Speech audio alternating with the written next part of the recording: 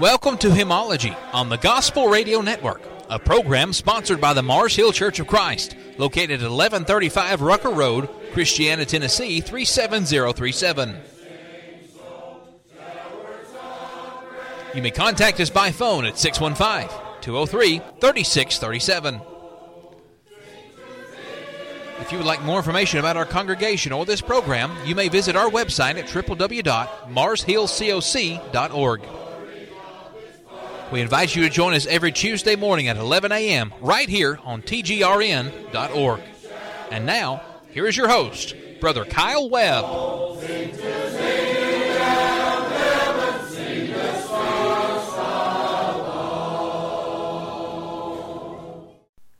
Welcome to Hymnology.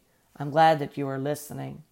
Over the last few weeks, we have focused our attention primarily on songs written in the 1800s range, some of the older hymns that we are familiar with, and many of those do have some of the greatest stories that go along with their writings.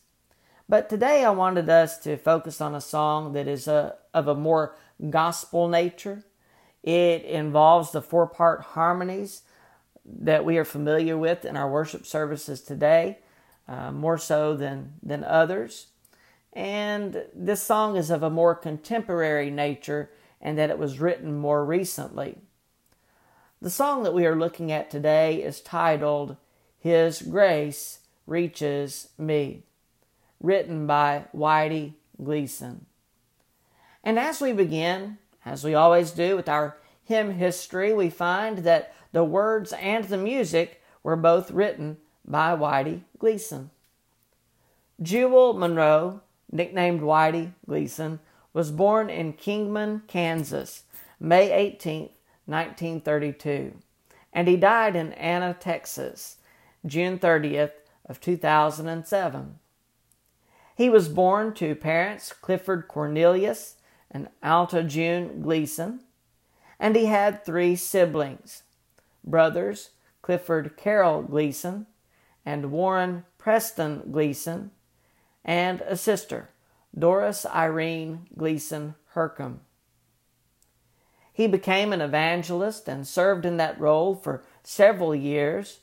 However, he is better known for his ties to Southern gospel music.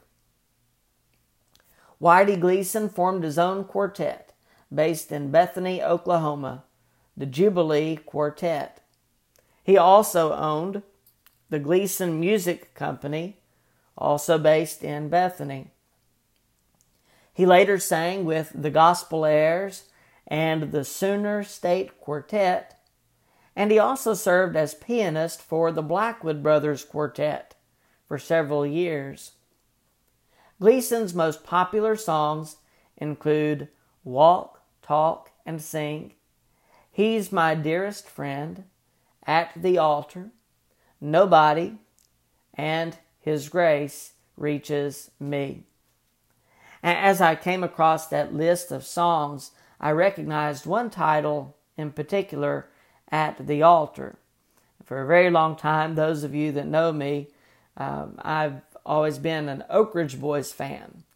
And so even going back to the quartets of the 50s and the 60s, and so I was familiar with that title from some of their music, and they did indeed record that song. And as I dug a little deeper, I found on YouTube a recording of the Jubilee Quartet, and there was an album that included the songs At the Altar and He's My Dearest Friend. So if you really want to go into a little more research and a little extra credit, if you will, you can look up the Jubilee Quartet, At the Altar, and you should find that album. It's a good listen. But also in reference to Gleason, as an educator, he is known for songs that he composed in an effort to help students in subjects such as math, language, and geography. So it is interesting to note that Gleason was familiar with the different ways that music can be used to others' benefit, and he utilized those in different ways. His accomplishments include membership in the Gospel Music Hall of Fame, mostly for his time with the Blackwood Brothers, and he also received the Living Legend Award from the Grand Ole Gospel Reunion. The song, His Grace Reaches Me, was first published by the Stamps Quartet Music Company, Incorporated, in the Glad News Songbook, published in 1964. So we can trace its roots at least back to 1964, and just a little bit further back than that probably is when it was originally written. Gleason passed away from this life in 2007 following a 3-year battle with lymphoma. Being that this song is more of a contemporary nature, I didn't have a whole lot of information that I could go by. I did find one article that was written about it in hymnstudiesblog.wordpress.com, of course titled His Grace Reaches Me. So if you'd like to look that up as well. But as we look at this song, as we look at its meaning, because that is what we are doing in regard to hymnology, we want to have a deeper understanding of the meaning of the words that have been written and how they apply to us and to Christianity. So as we look at the lyrics of this song, we begin with stanza 1. Deeper than the ocean and wider than the sea is the grace of the Savior for sinners like me. Sent from the Father, and it thrills my soul just to feel and to know that His blood makes me whole. The love of God for us, the love that provides us with His grace, is unfathomable. It is hard for us to understand. If you've ever been to the beach, as I have, I've seen the ocean. You can look across from one side to the other and you see nothing but water, depending on where you stand. There's no way that we could really understand how deep an ocean is, so to speak. And in that regard, we are using those words, that kind of thought, to represent the love and the grace of God. Deeper than the ocean, wider than the sea. It is almost beyond our comprehension. John 3 and verses 16 and 17. For God so loved the world that He gave His only begotten Son, that whoever believes in Him should not perish, but have everlasting life. For God did not send His Son into the world to condemn the world, but that the world through Him might be saved. What love! What love that allowed His Son to come to earth, to be born in a stable, to suffer pain, sorrow, and humiliation, and eventually to die on a cross for the sins of the world. How can we begin to understand such love as the love of God? Justice for my sin is that I should die. That's what I deserve. However, God's mercy allows me to live. God's grace promises salvation and a reward in heaven more than what I deserve. Oh, what love and oh, what grace is supplied through Jesus Christ. He is sent from the Father, and it thrills my soul just to feel and to know that His blood makes me whole. Jesus' blood truly cleanses us from our sins. Old Testament law required the blood of innocent animals to atone for the people's sins. though they could never fully do so. Hebrews chapter 10, verses 3 and 4. But in those sacrifices there is a reminder of sins every year, for it is not possible that the blood of bulls and goats could take away sins. You see, these sacrifices were made looking forward to a greater sacrifice that would be made in the future, at least from that standpoint. Such sin requires a much greater sacrifice than these animal sacrifices. Romans chapter 3, verses 24 through 26. Being justified freely by His grace, through the redemption that is in Christ Jesus, whom God set forth as a propitiation by His blood, through faith, to demonstrate His righteousness, because in His forbearance God had passed over the sins that were previously committed, to demonstrate at the present time His righteousness, that He might be just, and the justifier of the one who has faith in Jesus. In Ephesians chapter 1, verses 7 through 14. In Him we have redemption through His blood, the forgiveness of sins, according to the riches of His grace, which He made to abound toward us in all wisdom and prudence, having made known to us the mystery of His will, according to His good pleasure, which He purposed in Himself, that in the dispensation of the fullness of the times He might gather together in one all things in Christ, both which are in heaven and which are on earth in Him. In Him also we have obtained an inheritance, being predestined according to the purpose of Him who works all things according to the counsel of His will, that we who first trusted in Christ should be to the praise of His glory. Verse 13, in Him you also trusted, after you heard the word of truth, the gospel of your salvation, in whom also, having believed, you were sealed with the Holy Spirit of promise, who is the guarantee of our inheritance until the redemption of the purchased possession, to the praise of His glory.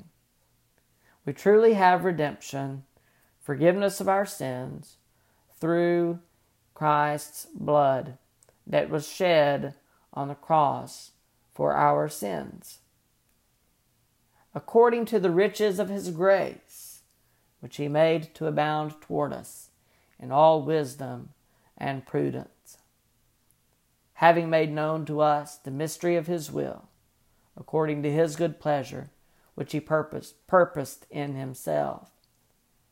God purposes, He gives us a promise of something much greater than anything that we could imagine in this life. We have an inheritance that is awaiting us if we are faithful unto Him. But all of this comes through the sacrifice of the Son for us. The sacrifice of His own life even, so that we might live. And we come to stanza 2 of this song. Higher than the mountains and brighter than the sun. Again, giving reference to these thoughts that are unfathomable to us, the things that we have a hard time imagining. It was offered at Calvary for everyone. Greatest of treasures, and it's mine today. Though my sins were as scarlet, He has washed them away. It was offered at Calvary for everyone. Is that really true? Aren't we told in Scripture that there are going to be many who are not saved? As we look at judgment, certainly it is true that there are many who will not see this heaven that is promised to to God's faithful and own. But it doesn't mean that this sacrifice was not made for everyone. It certainly was. Though not all will receive him, the offer of forgiveness is made to them, to everyone. Whether they accept him or whether they do not, for those who believe and obey, for those who do not, the sacrifice has been made for all. Going back to Romans 3 that we looked at a moment ago, verse 23, for all have sinned and fall short of the glory of God. In Hebrews chapter 2 and verse 9, but we see Jesus, who was made a little lower than the angels for the suffering of death, crowned with glory and honor, that he, by the grace of God, might taste death for everyone. On the cross, in Luke 23 and verse 34, Jesus' words are recorded, Father, forgive them, for they do not know what they do. The criminals that were crucified with Jesus, those who put him on the cross, the soldiers that mocked and ridiculed him, the leaders that made the decision that he should die.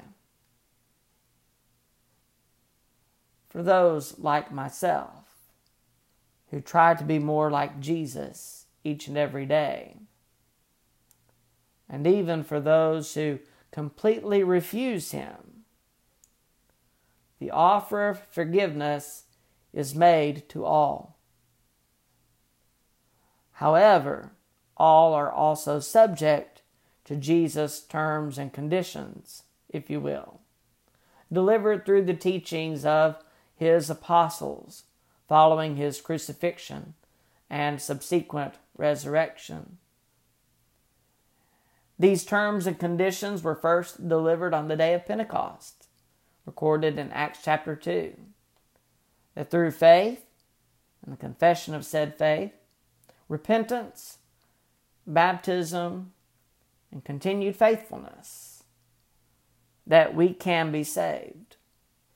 Through our obedience, these acts of obedience, they lead to our salvation. What shall we do? What must we do? Repent. Let every one of you be baptized in the name of Jesus Christ for the remission of sins. This is required of everyone desiring God's forgiveness. We also see prophecy fulfilled. In Isaiah chapter 1, verses 18 through 20, the promise of Jesus coming is referenced here. Come now and let us reason together, says the Lord. Though your sins are like scarlet, they shall be as white as snow. Though they are red like crimson, they shall be as wool. If you are willing and obedient, you shall eat the good of the land. But if you refuse and rebel, you shall be devoured by the sword, for the mouth of the Lord has spoken. It is our choice if we want to receive this forgiveness or not. If we want to refuse and reject Jesus, that is our choice to make, is it not? However, should we decide that we want to accept that forgiveness, it is certainly important and necessary that we be obedient to the gospel plan of salvation. Repentance, confession of faith, baptism for the remission of our sins, and continuing to live in faithfulness to God. That is what He desires of us. In my studying for this lesson, I found a third stanza that we do not have in our songbooks. I have never seen this before. I do not know that Gleason is the one that wrote this stanza, or if it was written by someone else entirely. But stanza 3 reads as follows: Grander than the heavens and greater than the earth is God's grace for the sinner to give us new birth. And when this life ends, we shall rise above, there to sit at His throne and to bask in His love. Through Christ's death, we are offered new birth. As Jesus explained to Nicodemus in John chapter 3, beginning with verse 1. There was a man of the Pharisees named Nicodemus, a ruler of the Jews. This man came to Jesus by night and said to him, Rabbi, we know that you are a teacher come from God, for no one can do these signs that you do unless God is with him. Jesus answered and said to him, Most assuredly, I say to you, unless one is born again, he cannot see the kingdom of God. Nicodemus said to him in verse 4, How can a man be born when he is old? Can he enter a second time into his mother's womb and be born? Jesus answered, Most assuredly, I say to you, unless one is born of water and the Spirit, he cannot enter the kingdom of God. That which is born of the flesh is flesh, and that which is born of the Spirit is spirit. Do not marvel that I said to you, You must be born again. It is promised that at the end of this life, we will rise above.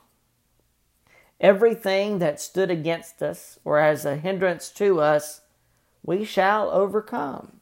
Revelation chapter 3 and verse 21. To him who overcomes, I will grant to sit with me on my throne, as I also overcame and sat down with my Father on his throne. In 1 Thessalonians chapter 4, verses 16 and 17, Paul writes to the Thessalonians in this letter, For the Lord himself will descend from heaven with a shout, with the voice of an archangel, and with the trumpet of God. And the dead in Christ will rise first. Then we who are alive and remain shall be caught up together with them in the clouds to meet the Lord in the air. And thus we shall always be with the Lord. We come to the chorus of this song. His grace reaches me. Yes, His grace reaches me, and 'twill last through eternity. Now I'm under His control, and I'm happy in my soul, just to know that His grace reaches me. In this article that I used for my material on this song, the writer of this article, I do not know the name of the writer, says this: I have sinned. My sin has separated me from God and would condemn me to eternal punishment. But God does not want me to perish, so by His grace He sent His Son to die for my sins. Thus it is a source of great joy to know that His grace reaches me. And I think that's a very good explanation, a very good summation of the thoughts of this song. In Titus chapter 3, verses 4 through 8, But when the kindness of the love of God, our Savior, toward man appeared, not by works of righteousness which we have done, but according to His mercy He saved us, through the washing of regeneration and renewing of the Holy Spirit, whom He poured out on us abundantly through Jesus Christ our Savior, that having been justified by his grace, we should become heirs according to the hope of eternal life. Further referencing works, not works of righteousness. It is not of works of righteousness, works of merit, that we are saved. However, required of us as Christians are works of obedience in order to enter into this kingdom, to come in contact with the blood of Christ, works of obedience. Verse 8, this is a faithful saying, and these things I want you to affirm constantly, that those who have believed in God should be careful to maintain good works. These things are good and profitable to men. It is the way that we enter into Christianity is through these works of obedience, repentance, confession of faith, baptism for the remission of sins, but we are also expected to continue in those good works.